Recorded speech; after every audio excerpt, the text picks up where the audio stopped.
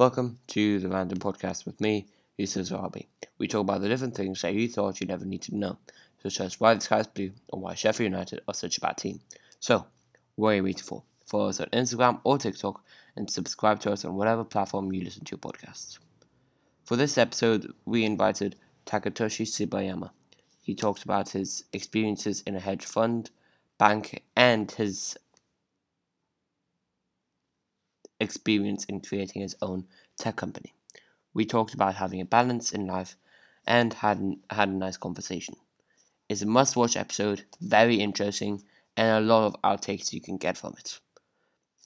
It can help you either in deciding how to plan your time or different life advices for you to take. So 100% must listen to, and yeah, hope you enjoy. Okay, thank you for coming onto the podcast. I appreciate you giving the time and coming onto the podcast. So do you want to introduce yourself to the listeners? Sure. Hi everybody. My name is Takatoshi Shibayama. You could just call me Taka for short. I worked in the financial industry for about 18 years. So I worked in global investment banks, hedge funds. I started my own hedge fund in 2015, investing in like a Warren Buffett style investment strategy into the Japanese market. And then I exited that business when we grew from 200 million of assets under management to $1 billion. And I wanted to do something that really could make an impact in this world. I worked in finance for a very long time, and I wanted to see how real finance can really make a change in this world, not just enriching investors, but potentially even helping people for financial inclusions or different kind of financial difficulties that people are having. And I started a company working on blockchain solutions. And initially, I wanted to create a very different remittance platform using stablecoins, which is a term used by the blockchain industry. It just mirrors the underlying currency, and using blockchain technology, it can remit money across borders within seconds rather than going through a SWIFT system, which takes a couple days, in worst cases with very high fees. So yeah, I've been working on those systems as of now, and yeah, I think that when we all think about running technologies or businesses, I feel like we need to really have a mission, have a purpose of why we're doing it, not just about monetary success, but success for many different stakeholders and many different people in the world. And that's has been my underlying mission as I've been growing this business. That's really interesting. Um, so is there any challenges that you faced when you during this process of 18 years that you say, yeah, this was a major challenge that I'm happy I overcame? Yeah, I think I had major challenges from the beginning. So my background in university was graduating from political science, which had nothing to do with finance. And I could really say, even during those times, that math was not really my biggest skill set. So I wanted to challenge myself and try to make it out in this world of investment banking, with a being a person who was very not confident in mathematics, to see how I can really climb up the ladder. So initially, for some reason, the bank hired me as a derivatives trader. So basically, this was a foreign exchange option trading desk, and I sat between these two math geniuses. So one person to my right side was a MIT grad in mathematics, and then the one next left to me was an undergrad from an Australian university in mathematics. And when I spoke to this MIT grad, I said, what makes a person really good at math, and like how did you really get good at math? And he said, you know what, you should just talk to the guy on your left. And so I talked to him, and he said, and the MIT grad said, he's definitely much better at math than me. And I was thinking, how could an MIT PhD graduate in math be less intelligent than an undergrad? And then when I talked to this guy on my left, he said, look, math is not about getting an education. It's about you just really understanding it, clicking it. And I thought, oh my God, I'm probably in the wrong place. so, so yeah, it was a very challenging, year and a half working with these math geniuses to my both sides. And not surprisingly, I did run into a lot of mathematical challenges that I couldn't really overcome. So I did leave that position, and I went into at the time Japan was going through a lot of banking difficulties because they had all these legacy distressed loans in the banking system that they created during the bubble times in Japan in the 80s and early 90s. And the FSA in Japan was telling these banks to get rid of all this debt. So I joined a team that invests in these distressed debt. And that again was another challenge for me because I had no background in accounting, and so I had to learn everything by myself. And one of the things I've done to overcome this lack of knowledge is to provide myself with a lot of practice. So even if I'm not on the job, I'll think about different types of situations where I can, use accounting skills to understand the balance sheet and cash flows of companies, and to try to learn it over and over again so that everything becomes, second nature to me. So those things that what I've done really is always trying to think of a way that how can I master something by repeating the process, not the same way, but in a different way over and over again. So if you think about like chess players, it's kind of the same, right? So they strategize in their heads. They play both sides in the game and try to understand, what is the best strategy, opening strategy, closing strategies, etc. So I think that the mastery of trying to refine your skills was something that I really thought that was really necessary to excel in something. Um, so can I just ask if this is I interpreted the right way? So you got to where you are because you practiced you practiced enough so you could have an understanding where no one actually went and like taught you everything you had to do. Yeah, so one of the big lessons I learned, and many people might have heard about this before, is that if you want to understand something, you have to really understand it so that even a little child can really understand. And that was taught to me by this MIT grad who was sitting on the right to me in my first job. And he said, don't hide behind jargons, don't hide behind, technical, phrases or whatever they are, and you have to really understand so that you can explain to things in very simple terms. So what that means is like you have to really understand what you're doing to the minuscule, right? And break it down into smaller pieces so that you can really understand why this system works, why this formula works, why this method works for certain things, and really piece it together. It's like building blocks, and be able to formulate some kind of diagram in your head that if this works in this way, then it has to go into ABC directions, and then kind of fill in those diagrams. So I think that when people think of like mastery of certain crafts, it's about repeating the same process, even though there are small, simple steps.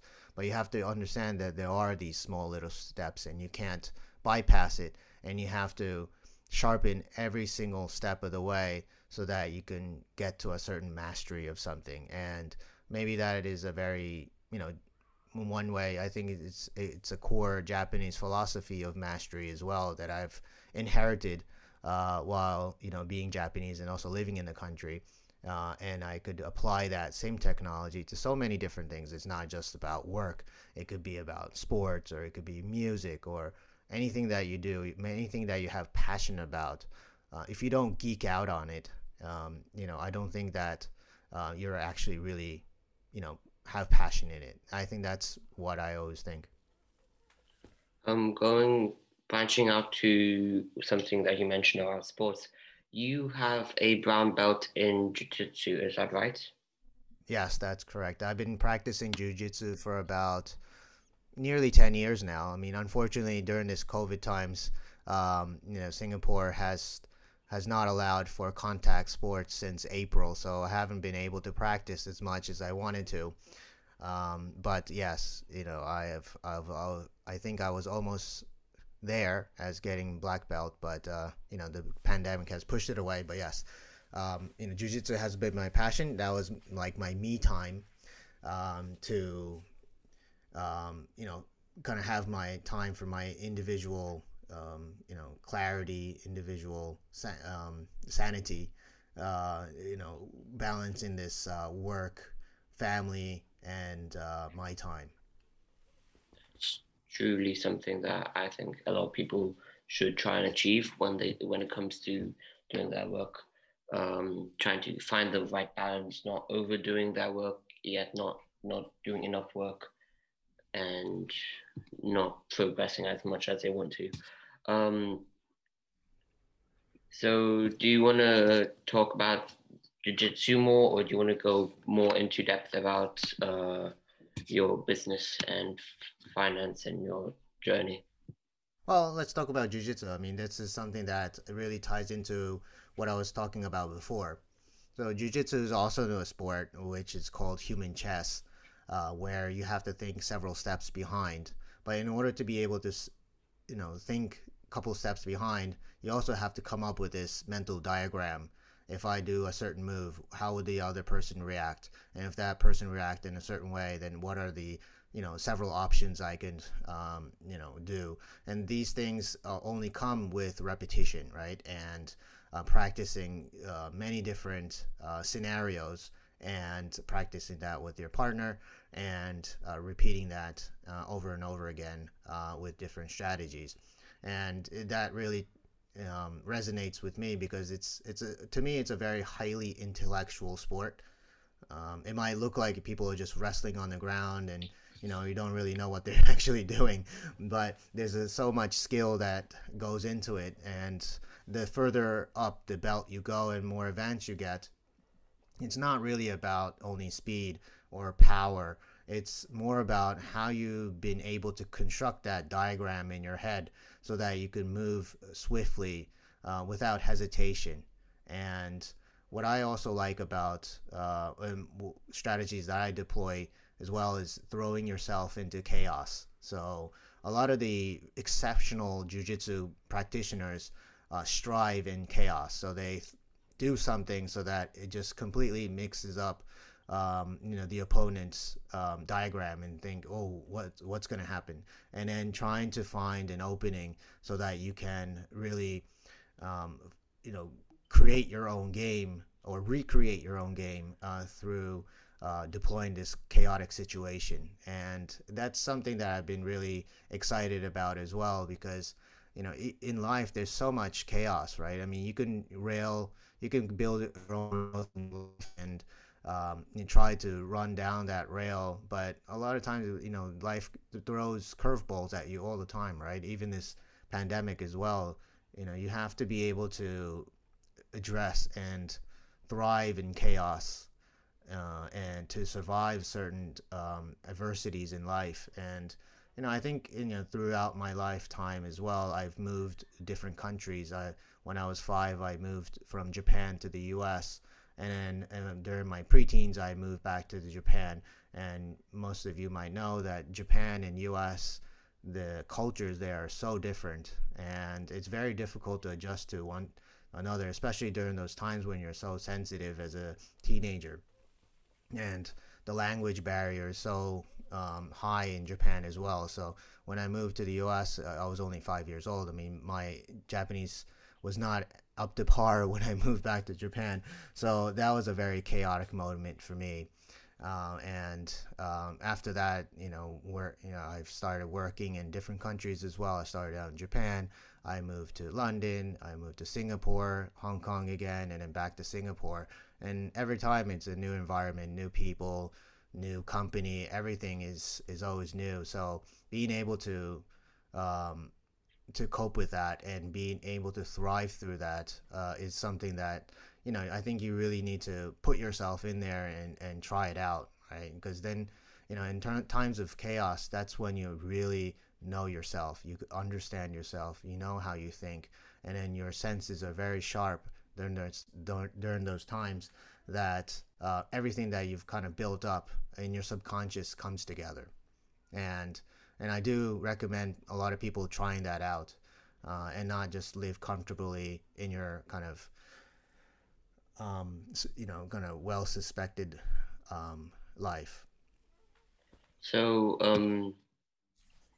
so using your experiences, what do you think the society that we live in needs to change for a better future? I'm looking at your profile right now, and the main, like the highlighted part is saying my experiences. I'm quoting: my experiences in economics, technology, and meditation made me think about what our society needs for systematic change for a better future. Now, there's so many different systems that we're very accustomed to, that we already take it for granted and we're learned to accustom to. So, let's say that we're experiencing climate change, right? And we think about what is causing climate change. Obviously, you can give a scientific reason for that, but there's also a certain element where human has um, created such climate change as well, and addressing those problems. You can say that, oh yeah, let's reduce plastic. I mean, but the thing is, that's a very short-sighted way of looking at things. So let's think about why we need plastics in the first place. What have we created with plastics that made our life convenient? And if we do away with plastics, what are the things that we're doing away with at the same time? There's people who are working in that industry, right? And there's people who are using plastics to create a certain life for themselves. And maybe in those factories where people are creating plastics, the government is also earning a certain tax from that. From that tax, they might be subsidizing agricultural industries or certain other industries that allow people to kind of live in that society as well. And then let's say those people in the agriculture industry, if they don't get these certain subsidies, how are they going to feed their own, families? And so there's so many kind of rabbit holes that you can go into when trying to change systems, that you have to again think about what are the systems that are really necessary, and like what do we need to replace so that people don't have to fall into a poverty trap again, or difficulties in life. And I think that we need to question a lot more things in what we're trying to change, and not just look at the superficial part of things. And I think that's kind of what I try to talk about in my podcast, Future Design Podcast, is not just about uplifting ethics and morals and philosophies behind creating new systems, but what are the systems that are really in societies, and how we can replace them with better ones. I'll link your podcast in the bio of this episode.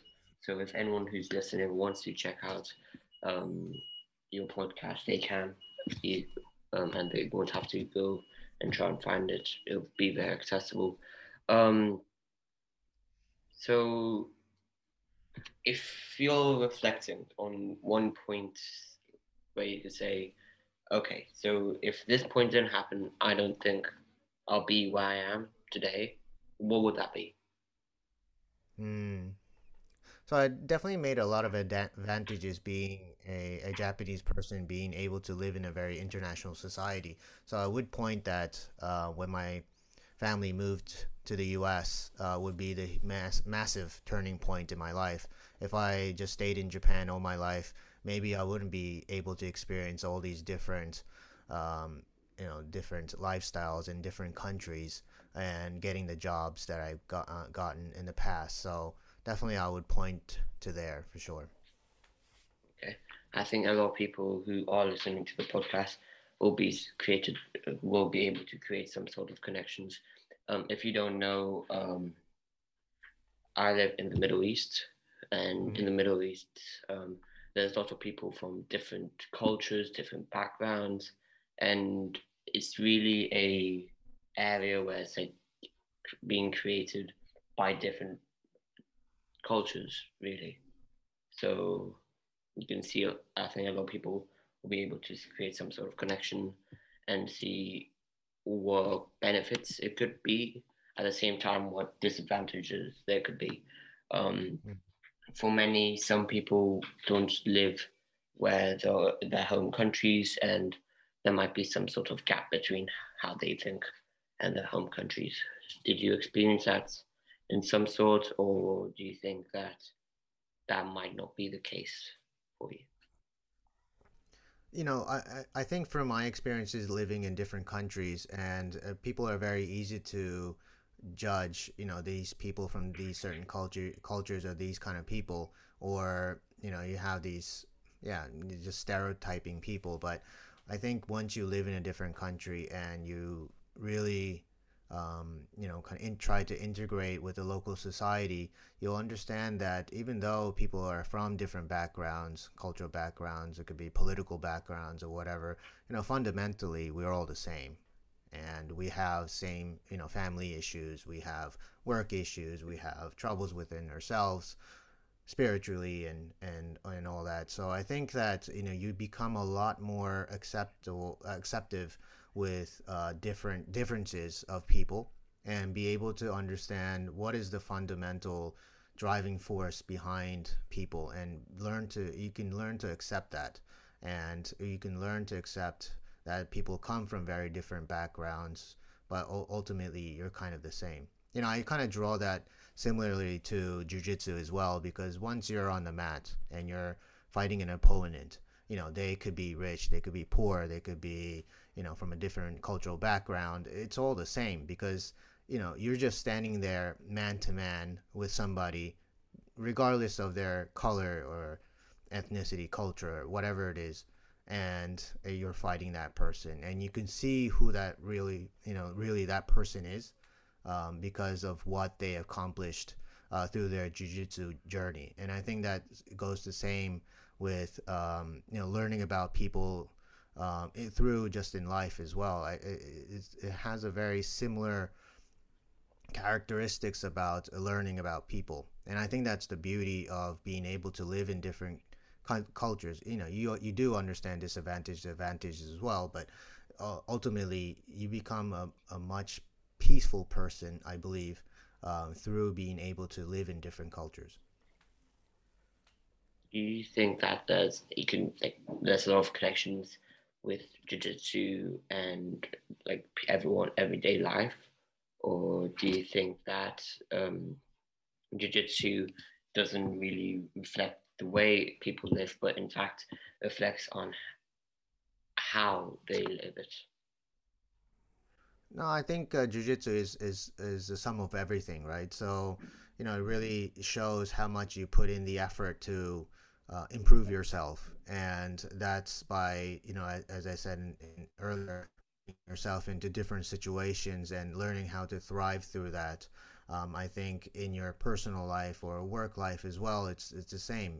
It's you're the sum of all the experiences that you had in the past, and trying to enrich your experiences by not just floating through life, but really going down deep into whatever you're passionate about, and learning about it really makes you who you are.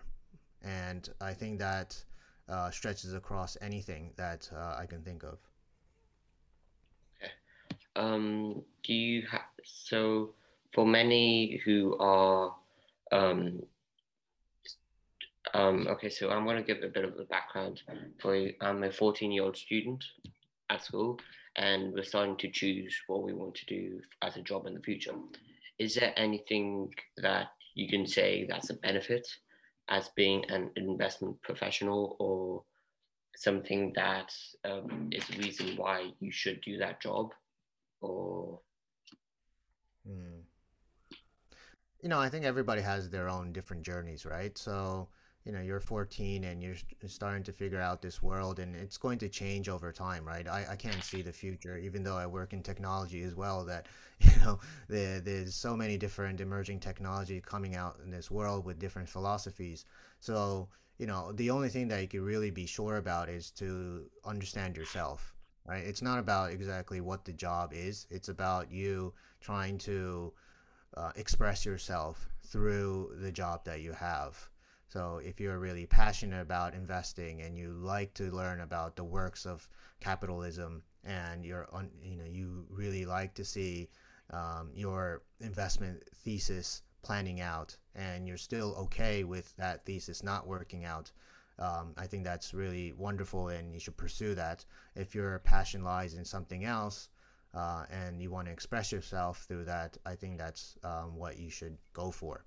What I have understood from working in finance for 18 years is that a lot of people get into the industries. It doesn't have to be finance; it could be technology or anything, any jobs that are out there. That people just do it because they just need to survive, right? They need to bring back income for their family, but that's majority of your life, right? After 22 or whatever age you start work until the time you retire, that's pretty much majority of your life. And if you're thinking about doing something that just brings bread to the table, that's gonna lead you to a very empty life. And I worry about people who are always thinking about, yeah, work is just work, and I live for the weekends or I live for the vacations.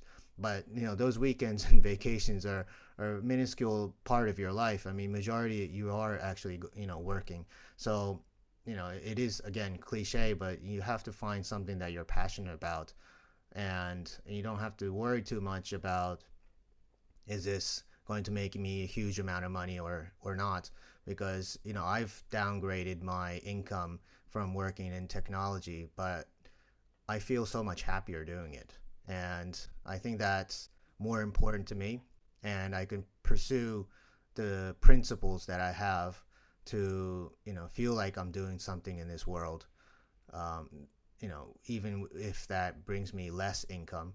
I'm pretty fine with that. And I think that you shouldn't really measure success by monetary success, but more about how you feel you are happy about your life, and you'll start to understand that there's so many things that the negativity that's going to be thrown at you in life, and for you to be happy is not finding something that makes you happy, but trying to cut out things that are negative to you, right? And it's more of a method of elimination rather than pursuing what you perceive to be happiness. Is there any final thoughts you want to say as we start to wrap up the episode?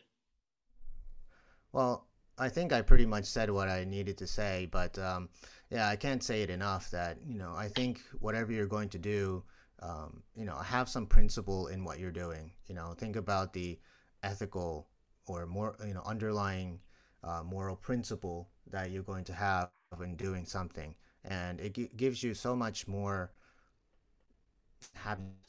There's the happiness all the time, but it gives you so much more satisfaction that you're pursuing something that's aligned with your principle than doing something that's against it or not, completely in line with it. So, try to find whatever that underlying principle is, and I think that's the most important thing. And finding yourself, that's the thing that you'll get to what that principle is, and I think you should work on that through your education and experiences that you have in life, and then even when you start some different work, and along the lines that you find a new principle or some kind of core value that you really can align yourself with, don't be afraid to pursue that, right? Because that gives you the most satisfaction out of anything. Okay. Thank you for coming on to the podcast. I appreciate you coming on, and yeah, thank you. Yeah, thank you so much for having me on, and hope you great success. Thank you.